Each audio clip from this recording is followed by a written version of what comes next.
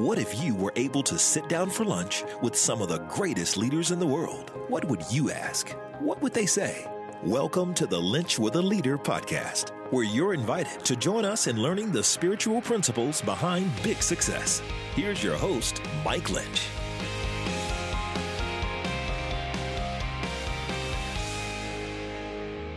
Welcome to episode 55 of the Lynch with Leader podcast, where we sit down with some of America's greatest leaders and find out how they have led with their faith out in front.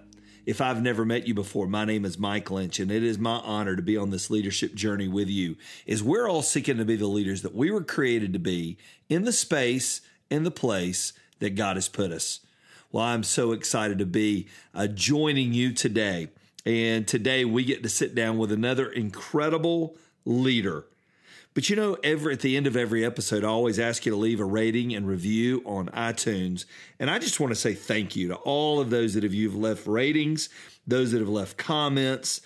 Back in June, Jamie805JKCM said, "What a great resource for leaders and those who are lifelong learners. I love the nuggets of wisdom and the other resources that come from listening to Mike and his guests.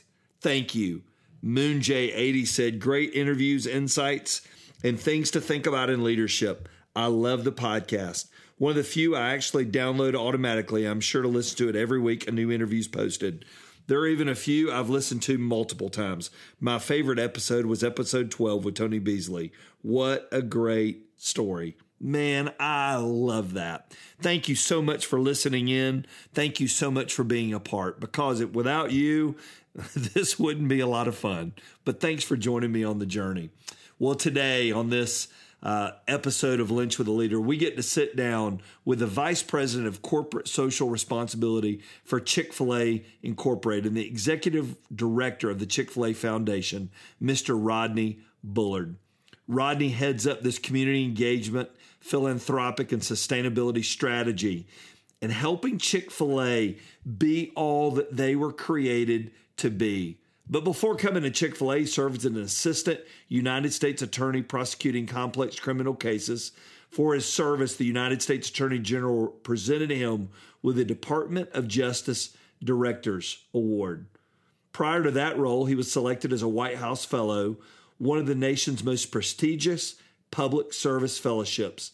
As a fellow, Rodney was placed at NASA, working directly for the NASA administrator. He also previously served at the Pentagon as a congressional legislative liaison in the office of the Secretary of the Air Force. He's an alumnus of the Air Force Academy, Duke Law School, the University of Georgia's Terry College of Business, and Harvard Business School's Advanced Management Program.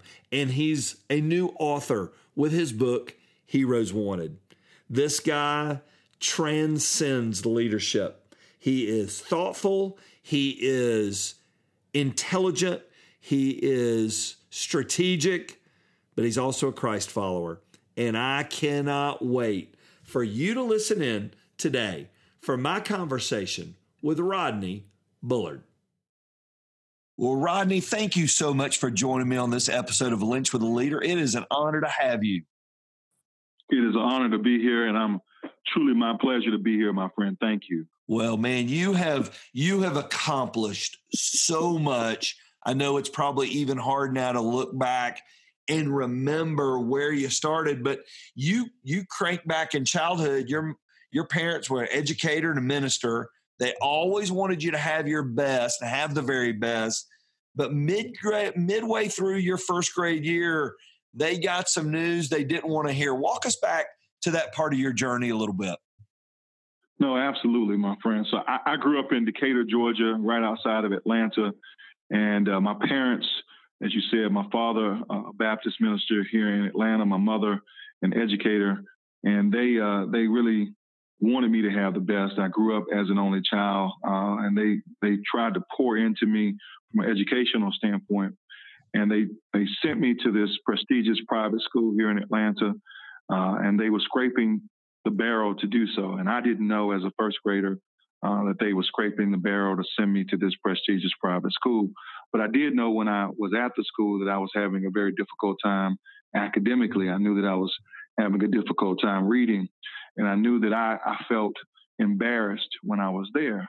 And so one day my mother received a call, and this is in the middle of the school year. She received a call from one of the educators, and she told my mother, the educator told my mother that, hey, Rodney's great. We love him in our class, but he's not reading on grade level. And we would like to place him in a developmentally slower class. And my mother had a tough choice to make. And so she decided that she was going to pull me from that school and send me to another school, a school called Rainbow Christian Church School in Decatur, Georgia. And so she sent me to that school. And I remember getting there in the middle of the school year. I think it was probably around December. I don't recall the exact date, but around December. And I got there and I walk into this school, and I will never forget that they had these gray cinder block walls. And it just felt like prison. It felt like some sort of place of confinement. And I just broke down crying. And I was so despondent just to be in this place. It was new. I didn't know the kids there. And it just felt so dark and gray. But this lady came out. Her name was Mrs. Janie Adams. And Mrs. Janie Adams was the first grade teacher. And she comes out of the classroom and she encourages me to come in. And even though I'm bawling in the hallway, she just consoles me and brings me into her classroom. And throughout the year, I was in Mrs. Adams' class. And at the end of the school year, Mrs. Adams calls my mother and says, hey, Rodney is great, but he's still not reading on grade level. She said, but I see potential in him. I see something special in him, and I would like to tutor him for the summer. And can you bring him by the house throughout the summer, and I'll tutor him. And she did just that. And she taught me to read phonetically. And I just was upset at the time, if I'm frank, at the time during the summer, because I was giving up my summer. That's exactly right. I'm looking out the window and I'm watching kids in her neighborhood play, and I'm like, I want to go play too. And now as an adult, I fully understand that she was giving up her summer too. Mm-hmm. And, you know, at the end of the summer, after we had both sacrificed, I was reading 2 and 3 grade levels ahead of my peers. And that made an indelible difference in my life. It gave me an academic confidence. It gave me a belief that I could do anything. It laid the foundation for so much. And so, you know, it doesn't really matter where you start. It doesn't matter the difficulties that you may start with. It does matter the support. It does matter the leadership. It does matter the village that you have around you. And God uses all of those people, all of those instruments, all of his assets to help us. That's right. You know, you probably never dreamed at that time when you were sitting there as a kid watching your buddies out playing and you're going to a teacher's house to do schoolwork. You never dreamed years later you'd be writing a book called Heroes Wanted. And this lady, without even knowing yet, and probably she didn't intend to, became a hero for you. What was it about her, Rodney, that made her a hero? You know, what made Mrs. Adams a hero is that she used her abilities to help someone else. And that's trite to say, but she used what she had. And so oftentimes, and I write about in the book, we say, well, I only have this ability. I only have this time. I'm only good at this. I'm only whatever. And we use it in such a negative and limiting way. And the truth of the matter is, you know, I know that Mrs. Adams probably had a lot of gifts, but I know she had the gift of teaching. She had the gift of connection. She had the gift of compassion. I know she had those gifts because she connected with me. And only those gifts and only her use of those gifts could have made a difference in my life. And so those are the things that I talk about in the book, Heroes Wanted, and why the world needs you to live your heart out. And she did exactly that. She was a hero to me because she lived her heart out. You know, she set you on a pretty incredible trajectory. Number one, you got great parents who are doing everything they can. And as a child, you don't understand, but they're doing everything they can to get you pointed in the right direction. So you've got this incredible teacher pouring into you, using everything she's got. But your parents behind the scenes were teaching you leadership, and they were teaching you that there's a lot more to life than maybe what somebody sees on the surface. What were some of those things in those early days that your parents did to help make you who you are today? No, absolutely. My father played for the Denver Broncos. My father is a big man. He played offensive tackle for the Denver Broncos. He played offensive tackle at Morehouse College here in Atlanta. And my father can be imposing physically, but his heart is as big as every other aspect of himself. And what I learned from my father was two things. One, not to be a respecter of person, that everybody was deserving of my attention, deserving of my time, deserving of my respect. And he did that by bringing all sorts of people into our home. And the second thing he taught me was that we can't give up on people. Mm-hmm. And I would see him invest in people and they would let him down, and he would invest in them again. And he was dogged in the way in which he loved on people. And he was very compassionate in the way in which he connected, particularly with men who had not yet discovered their true selves. Mm. And so I think that is something that, I hope relays into the work that we do now at Chick-fil-A, the work of helping people, but particularly young people, find themselves, find their true selves, not giving up on young people, not giving up on communities, not giving up because it seems hard or it seems difficult or they seem intractable.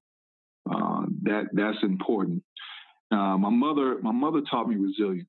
I think you can see even in the story about Mrs. Adams, my mother was going to find a way. It wasn't the no was not something that was really understood well or is understood well by my mother.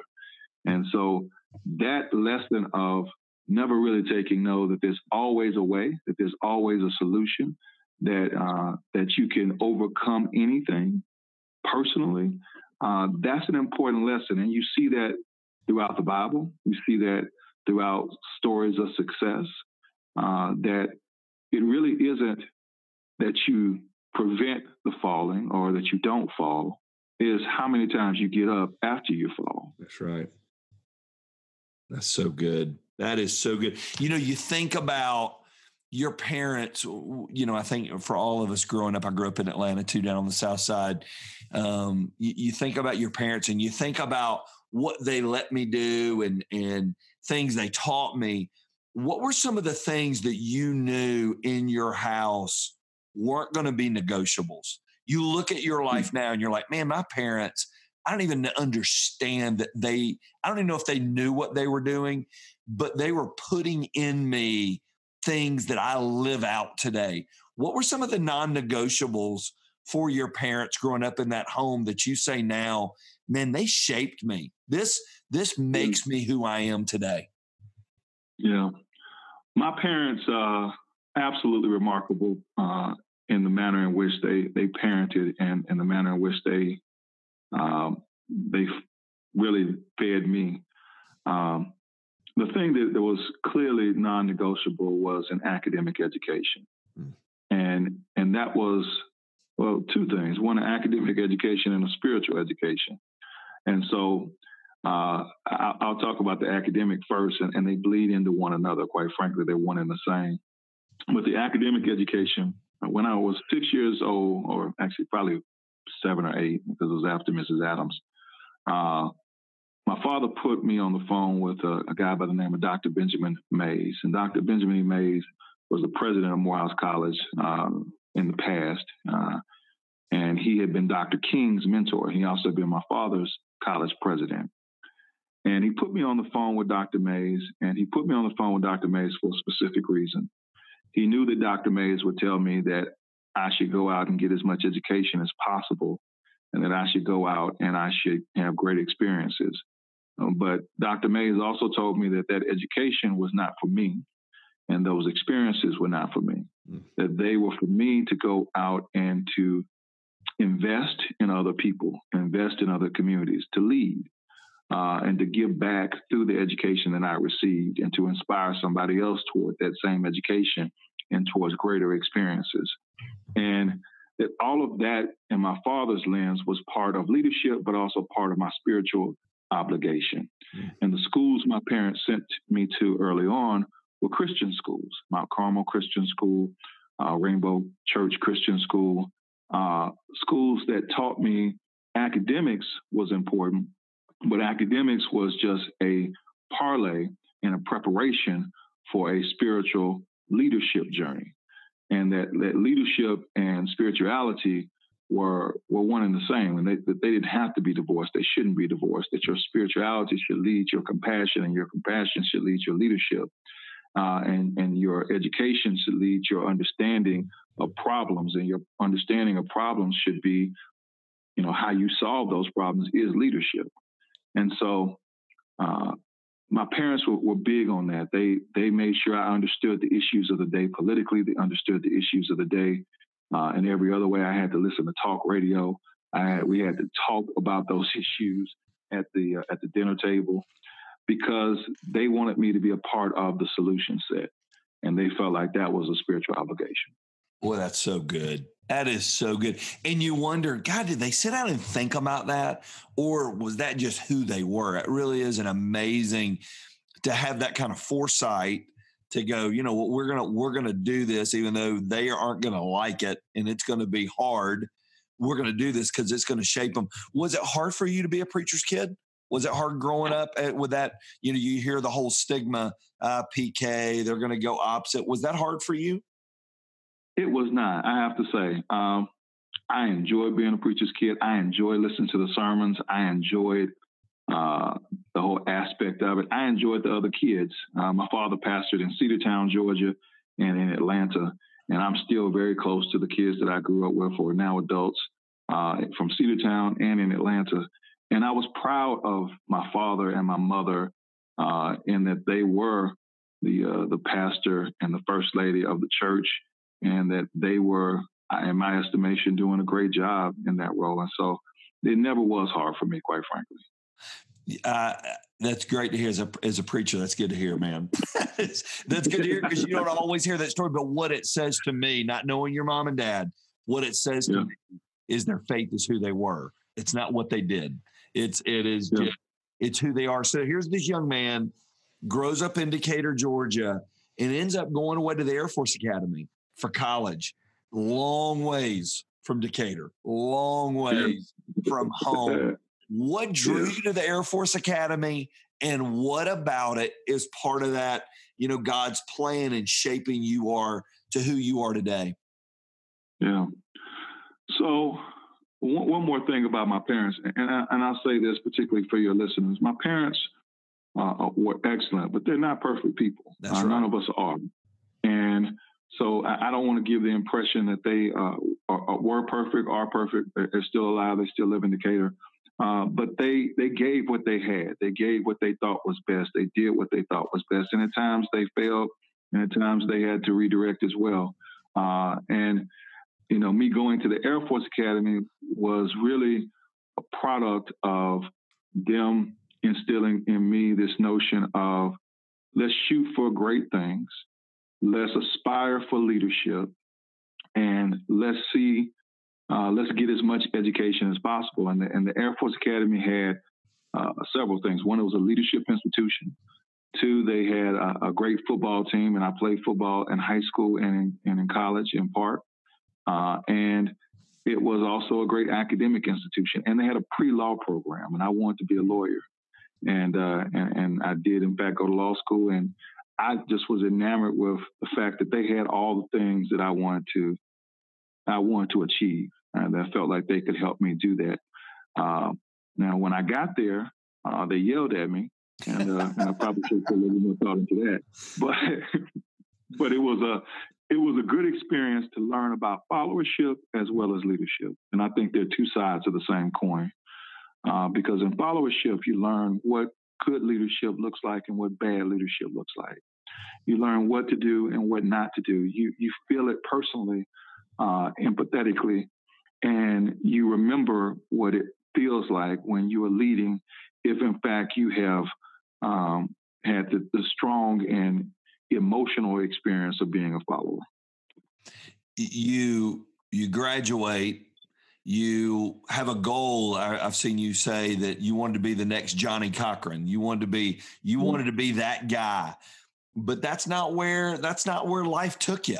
How in the world did you end up with this dream? You're on the mock trial team. You're on the football team. I'm going to be the next. And he was the guy of that era. How did you end up where you are today? How did that process happen? So, I think you follow your passions and until your passions take you in different directions. And I think your passions will lead you. And my passion was to be Johnny Cochran. I remember watching the O.J. Simpson trial, and I didn't have a sense of guilt or innocence, but I knew that these were some of the greatest attorneys that I had seen. And I was just enamored by them and by the arguments and by the cross-examination and all of that. And I wanted to do that. So my passion took me to law school. My passion took me through mock trial. My passion took me to the U.S. Attorney's Office and to the Air Force JAG Corps. And I got a chance to practice law and to be in the courtroom and to be my own version of Johnny Cochran. And I loved all of it, but it still wasn't as fulfilling as I thought it would be. There still was something that was missing, at least in my own life, about leadership, about leading people, because the cases that I was trying, those were in a courtroom, and I was definitely helping people, and I definitely was impacting society, but it wasn't leadership in the manner in which I was thinking about leadership. And frankly, there was a great saying that we had at the U.S. Attorney's Office is we can't prosecute our way out of the problems of the community, that it has to be something else affiliated with that. And so when I was at the U.S. Attorney's Office, Sally Yates here in Atlanta came to me and asked that I help start a community outreach program, a community affairs program, and that we were going to do something in addition to prosecution. We were going to actually help this community, that the west side of Atlanta over near the Georgia Dome and English Avenue in Vine City. And we started a program because we noticed that there was a high recidivism rate, meaning that people were going back to jail at a significant rate, and that 1 in 3 people who came out were going back to jail within a short period of time. And that if you went back to jail enough, that eventually you were just going to be there forever. And we didn't want that for the community because we were losing fathers, we were losing husbands and uncles, and we were losing, in many cases, the men of the community, but also the ladies as well. And so we started a program that would help people in their journey, give them skills, life skills. And I remember we had a sign-in log, and people were passing by the sign-in log. And frankly, I was upset because I wanted them to sign up, and I wanted to know who was there and how many people were there. And we were working with the state, and we were working with the feds, and we were working with different nonprofits. And so we needed to have that information. And I asked somebody why people were passing by the sign-in log, and they said, well, a lot of people are having a difficult time writing, and they don't want to actually write their names down. They're embarrassed. And so we got help for folks in literacy and help for folks for writing. And that harkened back to my days with Mrs. Adams and made me think about, the impact that Mrs. Adams had on me, and if these folks had a Mrs. Adams. And so, it really led me away from the courtroom, that there was a job to be done. And I don't think of it any differently as what I did in the courtroom. What I did in the courtroom was to argue for a cause, to argue for an outcome. And what I'm doing now outside the courtroom is to argue and to lead for a cause and an outcome.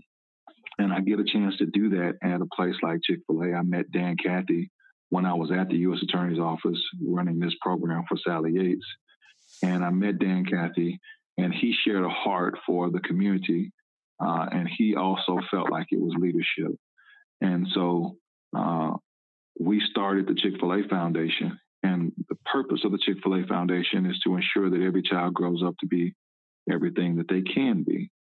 And That's a powerful statement if you think about the words, every child, and can be, and every expectation for our children rather.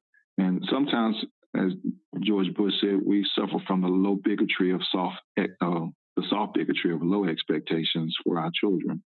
That we often have these low expectations that our children can't learn or won't be able to do this or won't be successful.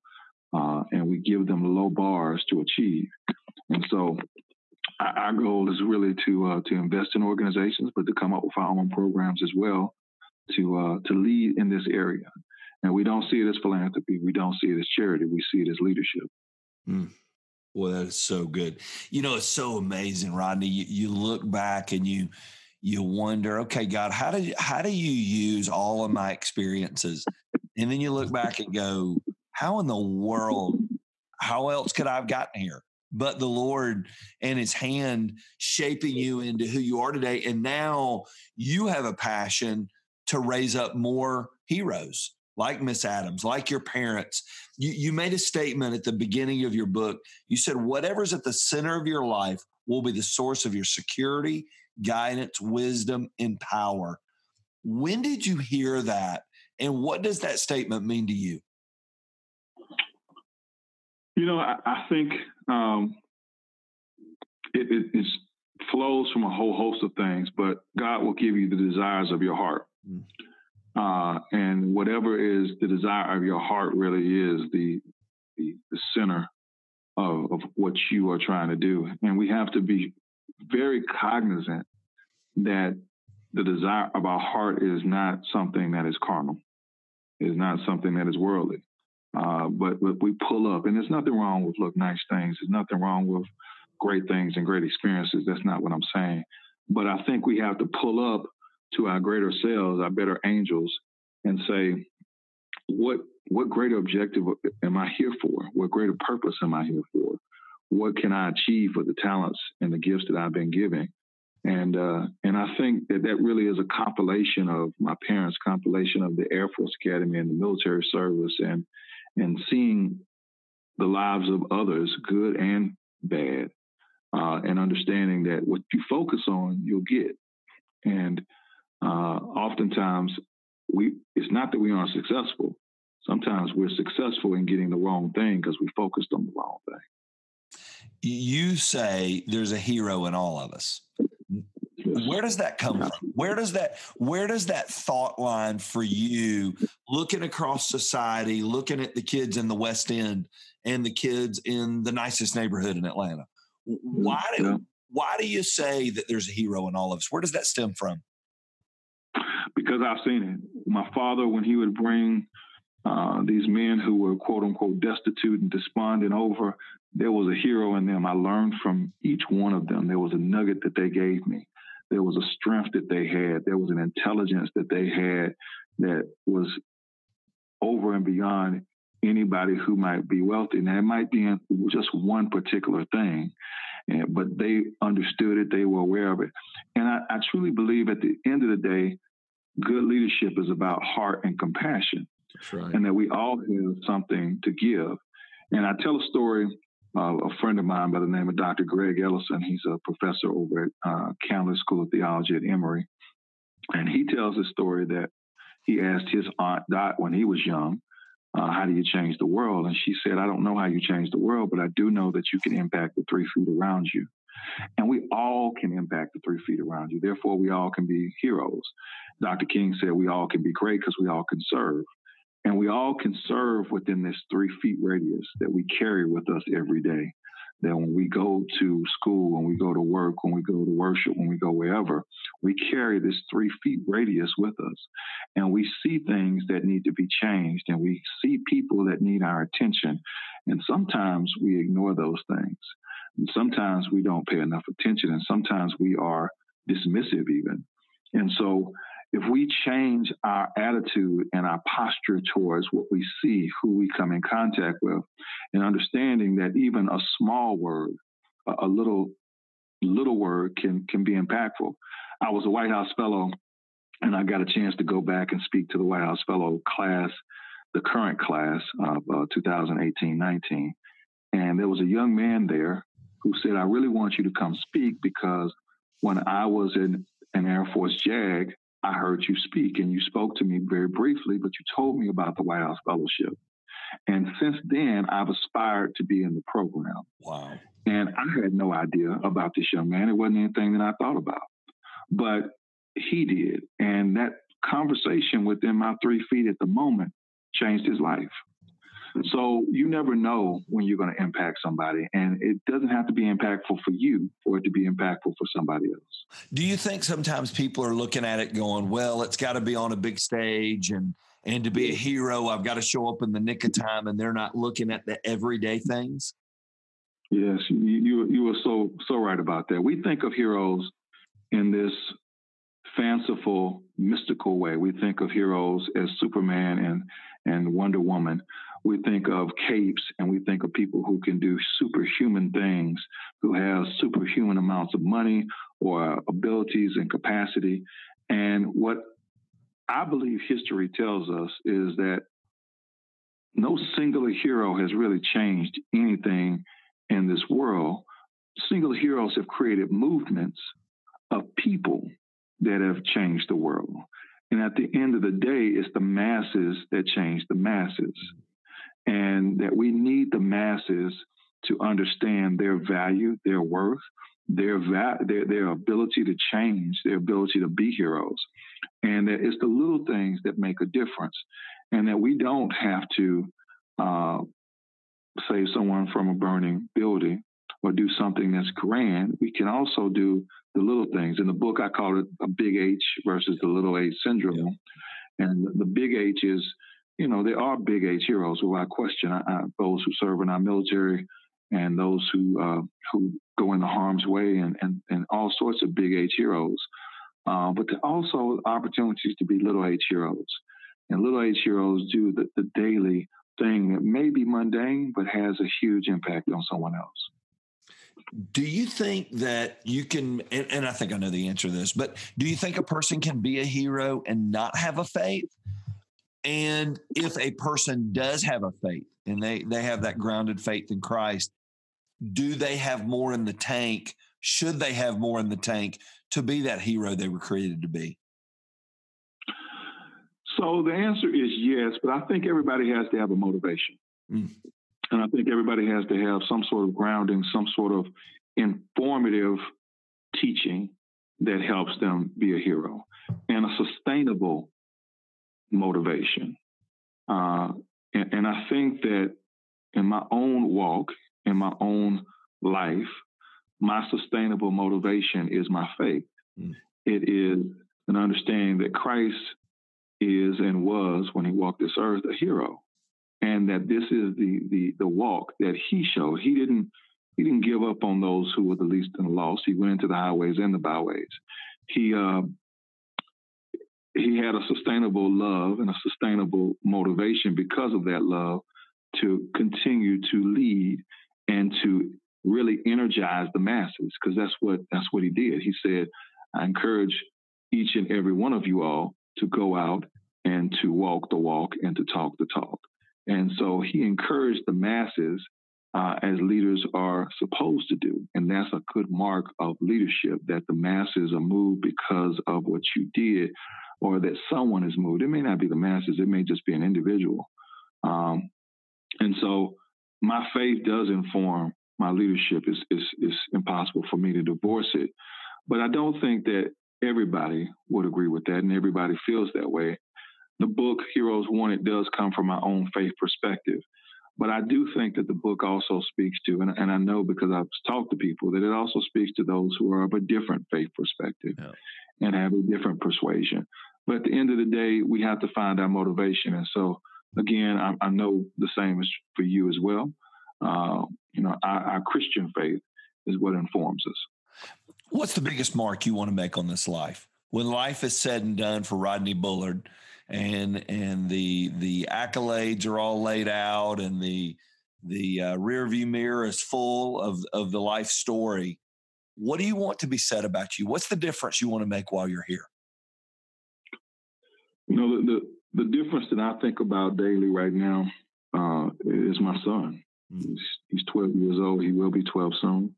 And making sure that I impart upon him all the things that my parents imparted upon me. Because I can do great things beyond my household. I can do great things in other communities. But if I don't imprint upon him, if I don't give him all the things that he needs to be successful in this world, and his understanding of leadership and service is not impacted by my leadership and service, then I've failed. I've missed out.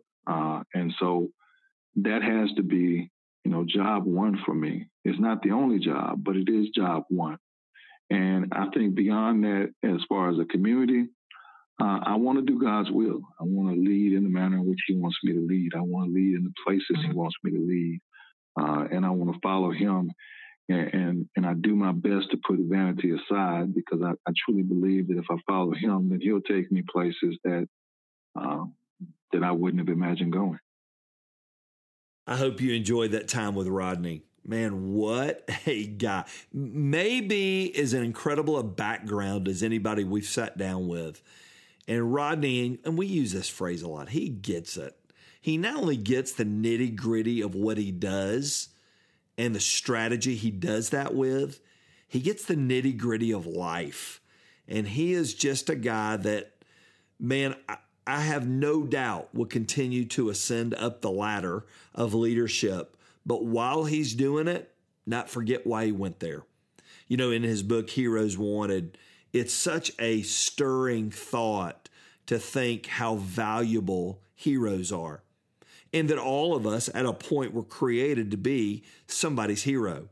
Typically we get up, we go to work, we do what we do. But little do we know in the grand scheme that day, when we laced our shoes up and we headed out the door, maybe the day that somebody needed the most. My prayer is you'll be somebody's hero, because I know I sure need heroes in my life. Thanks, Rodney, for sitting down with us. I hope you'll each go pick up a copy of that book, and we've got a link to it in our show notes, because it will be a game-changing book, I can promise you, for you. Well, in the tune of inspiration, our next episode 56, we sit down with a good friend of mine, Shep Shepherd. Shep travels across the country speaking at a major college athletic teams, businesses, and is one of the most inspirational people I have ever met in my life. Hands down, one of the top 5 communicators I have ever heard. I've heard him speak at numerous camps for football players, and he has the students in the palm of his hand, because their story in a lot of ways is his story. I cannot wait for you to get a hold of episode 56. If you've enjoyed today, make sure to go to iTunes and leave a review for us. Man, that is awesome. You can leave a rating, and that helps it climb up the charts so other people can also listen in. Thanks again for tuning in. And until next time, be the leader you were created to be in the space and the place that God has put you. Thank you for listening to the Lynch with a Leader podcast with your host, Mike Lynch. If you enjoyed this episode, you can help more people hear it by subscribing and leaving a review wherever you may be listening. For full episode notes and more spiritual leadership resources, visit MikeLynch.com.